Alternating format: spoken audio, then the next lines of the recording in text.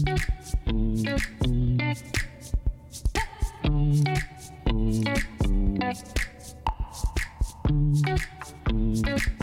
everyone, this is Lieutenant Governor Matt Pinnell coming to you with another episode of our Oklahoma Innovate That podcast. First off, just thanks for everybody tuning in, subscribing, listening to these.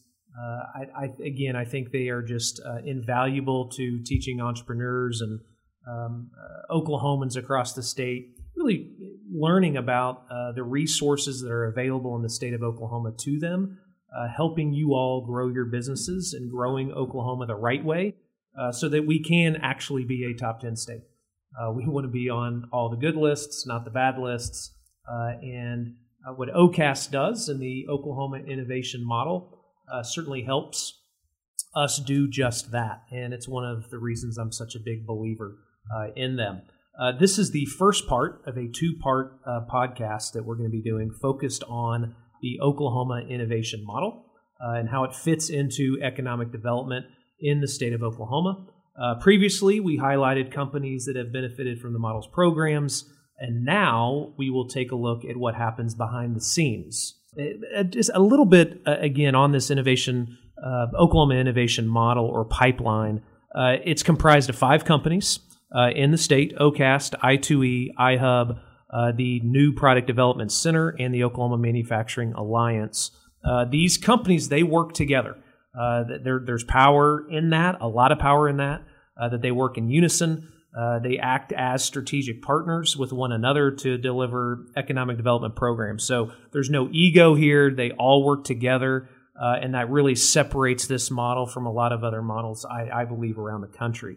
For this episode, again, we're going to focus on the support that the state provides manufacturers, inventors, or new product developers, and how the innovation model fits into that equation. I'd like to focus specifically on what each company does and explain the benefits and solutions available to businesses statewide. So the conversation is going to transition kind of a round table, rapid fire here around the table here, and we're all sitting 6 feet apart from each other, doing our part right now with COVID still ongoing in the state. So with that, let's kick it off here. Again, with this roundtable discussion, Heather, we'll kind of start with you. Each person, again, introduce yourself and discuss your company and your role in it. Heather? Sure. Thank you for having me today. Yeah. Heather McDowell. I am the Associate Director of Programs here at OCAST, which is the Oklahoma Center for the Advancement of Science and Technology. I serve Northeast Oklahoma. I am the sole OCAST staff up there. And my primary role is to help identify companies that could leverage our research and development dollars. We do have some intern dollars available where I can put STEM students in STEM-related companies to work on real project work. And a vast majority of my time is spent as a resource broker, connecting companies to resources across the entire state of Oklahoma. Jenny. Yeah. Jenny Cothran. I work for the Oklahoma Manufacturing Alliance as a manufacturing extension agent. I'm part of the field staff or boots on the ground. I cover part of Northeast Oklahoma, but we cover the whole state. We are the resource partner for manufacturing and help them with whatever they may need and work directly with the whole innovation model. And Jessica. Jessica Stewart. I'm the Assistant Director at the New Product Development Center, which is at Oklahoma State University in Stillwater. We work statewide and we work very closely with OCAST and OMA in providing resources and really assessing what engineering needs manufacturers, inventors, and entrepreneurs have. So OMA brings in clients to us, OCAST brings clients to us, we help develop grant proposals, we are from concept to prototype. So we're able to offer those engineering services to companies and individuals around the state. Yeah, that's great. And again, I hope listeners see again how the model works, how things kind of funnel down through OCAST to our these other support organizations. What statutory programs, again, Heather, we'll just start with you and kind of go around again. What statutory programs does each company administer and how does your company fit into that pipeline? Just, we talked a little bit about it in the introductions, but some of those programs and how that the company fits into the pipeline. Sure. So talking about our programs, we have internal and external programs. Some of our partners that are here today, Jessica, MPDC runs our Inventors Assistance Program. Jenny is with Oklahoma Manufacturers Alliance, and they run that industrial extension program for us.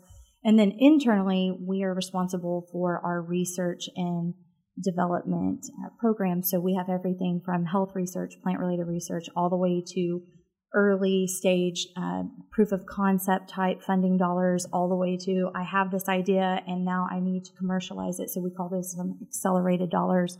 And then, of course, our intern program, where we are really working on developing that true workforce pipeline so that we can keep talented students in the state of Oklahoma. So those are some of our statutory programs that we are responsible for. Yeah, I hear a lot about the intern program with OCAST, and meet a lot of those interns that turn into full-time employees at different companies around the state.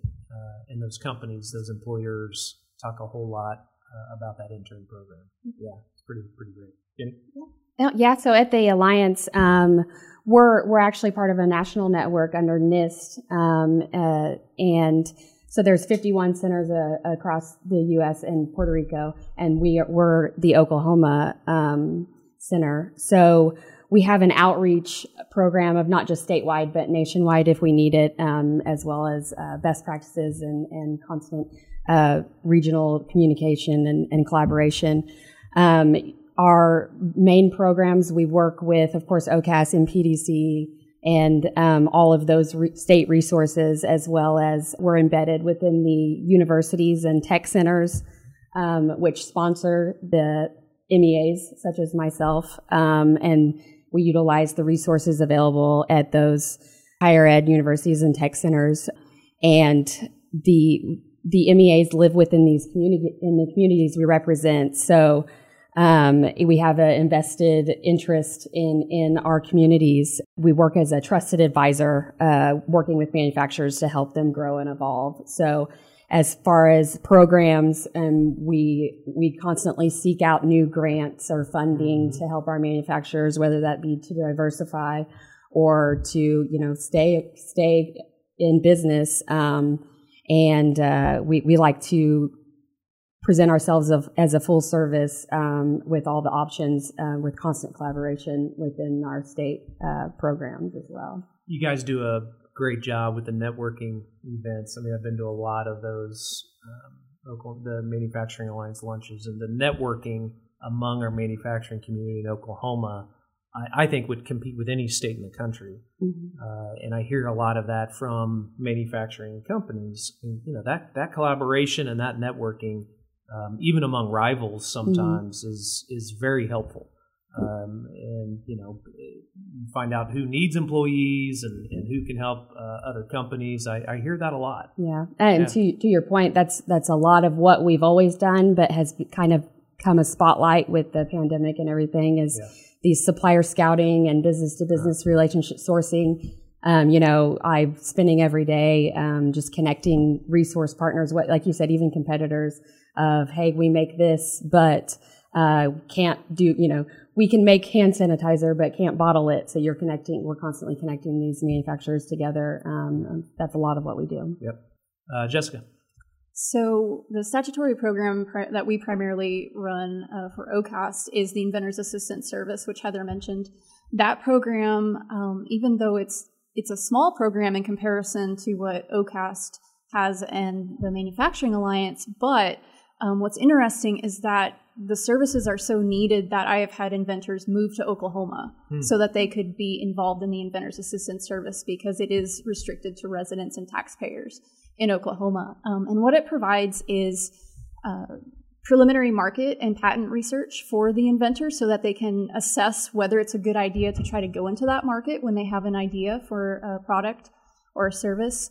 And then if it does look like it's a feasible idea and they should move forward, we will provide engineering assistance so that they can actually develop that product. So again, from concept to prototype, they bring in a napkin sketch, literally, of what they want, and we bring it to life for them through the programs that we have. We work with anywhere from 60 to 80 inventors a year in that program. About 15 to 20% of those move on to engineering and commercialization. So it's, like I say, it's a really small program. One thing that's nice is it is subsidized by OCAS. So inventors are able to get some of these services at a very low cost. They're not having to pay a full engineering prototyping fee to be able to develop at least their first working prototype. So the impacts on that, we've been able to maintain kind of a 15 to 16 to 1 economic impact ratio on that program. So for every dollar invested, we're able to generate $15 to $16 of economic development in Oklahoma. So it's been a really rewarding program for us to operate for OCAST. Yeah, that's great. Yeah, the ROI among the entire pipeline is very impressive. So the specifics of your all's programs, who's eligible, what's the process, how do people find information on you all? Heather?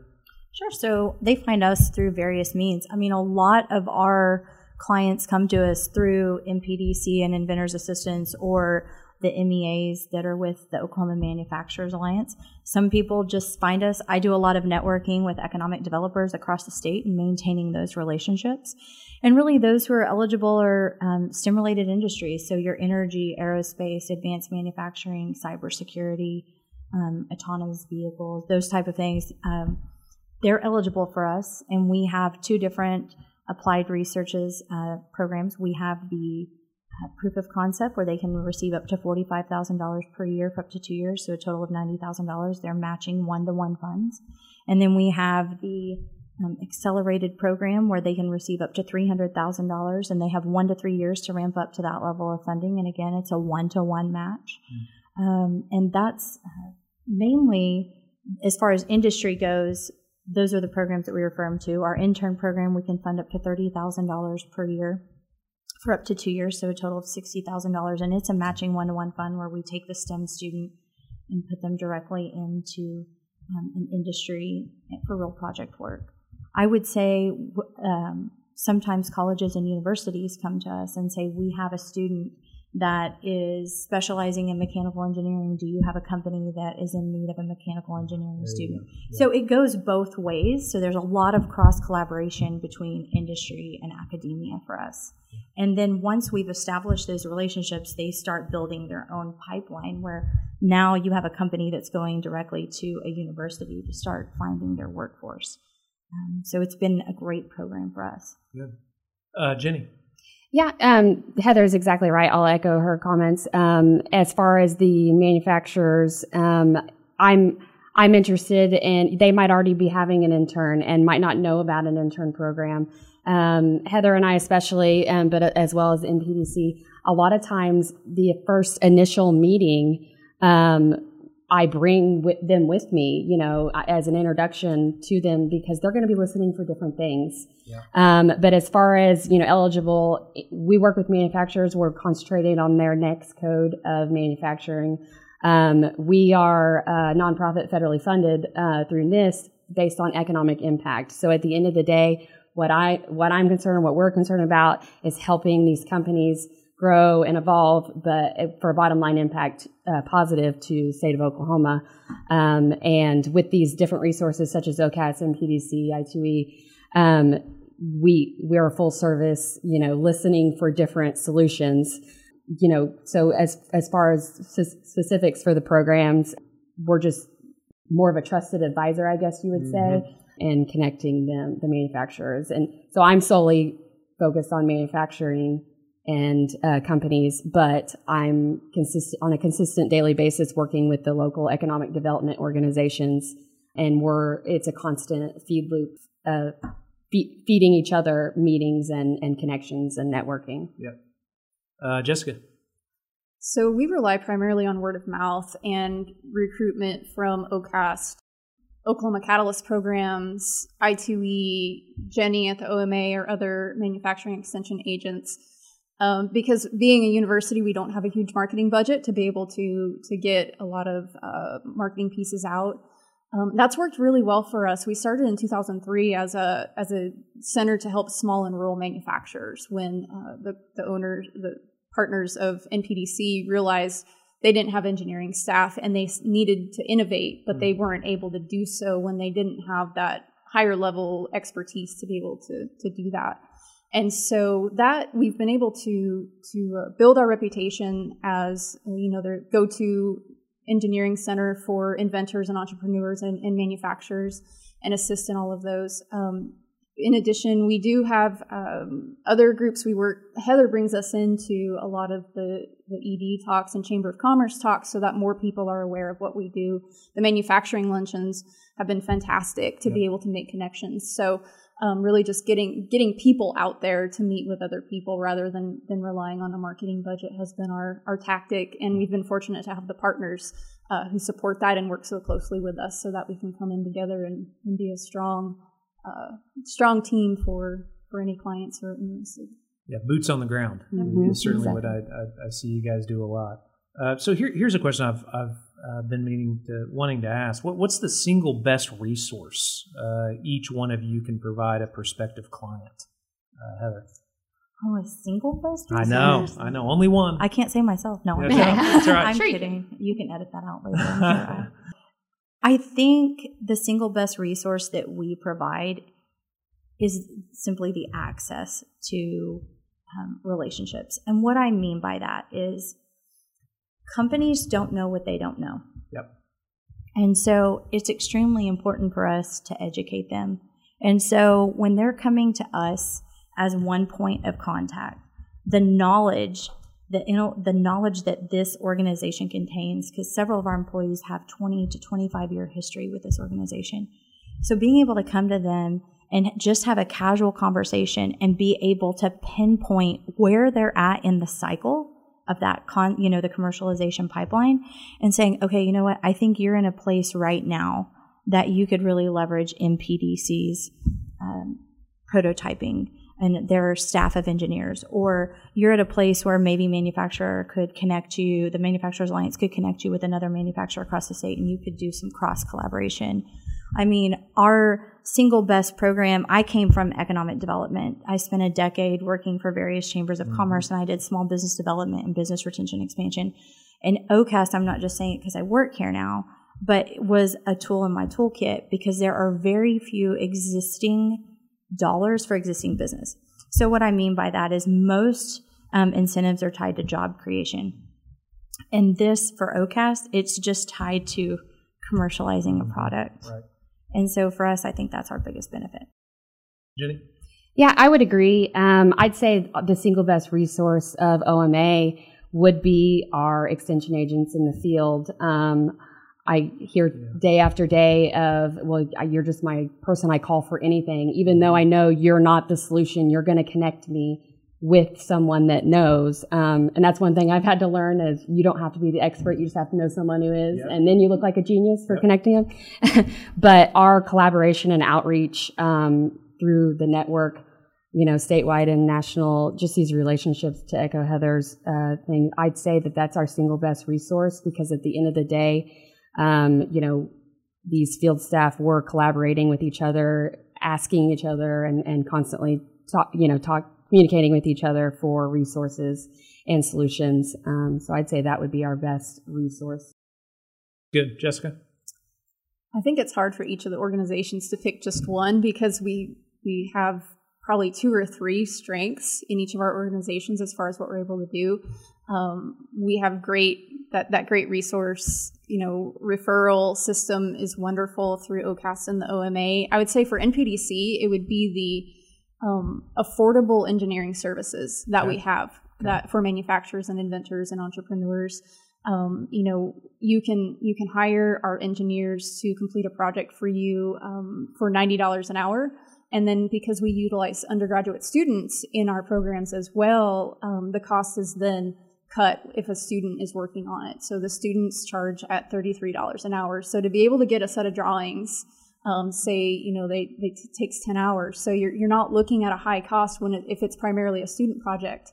And even if a design engineer is working on it as well at the $90 an hour, we can't be competitive with engineering firms, but we're able to use grants to subsidize the cost in a lot of cases so that people can get that lower cost. And that's really helped a lot. A lot of our clients come in and say, I wouldn't have been able to do this with a traditional firm because when they went and quoted their prototype, it was $15,000 and we could do it for a lesser cost because we have a grant that helps cover the cost of prototyping. Yep. So I would say that's the number one strength of NPDC. That's really good. Okay, so kind of outline some strengths there. How, again, you got 3 companies here, you're all working together. How does the pipeline flow? Where does this start? You are working to create new products. In other words, who would come first, second, and third in this process? I don't know that sometimes it's different. It's different for every situation. So, for instance, I had a company in southeastern Oklahoma, and I actually that contact was given to me by Amy in our office, and I took a manufacturing extension agent out with me. And just through casual conversation, we realized that perhaps they weren't quite ready for what the Oklahoma Manufacturers Alliance could offer at the time. What they were really needing assistance with at their core was getting a patent, and they couldn't receive their patent until they had patent drawings. So we realized we really needed to start with NPDC because our cycle had just ended. They came to me maybe a month after our cycle had just ended, and it was going to be a full year before they could apply for our funds. So we started them with NPDC. It kind of just depends on the timing of everything. So for us to say it actually has to start here and go to here, it's really not how that happens. Okay. Yeah, I agree. It happens different situations. Like I said, I typically will bring Heather along with me for meetings with clients and for an introduction meeting, just as a like she said, tool in my tool belt.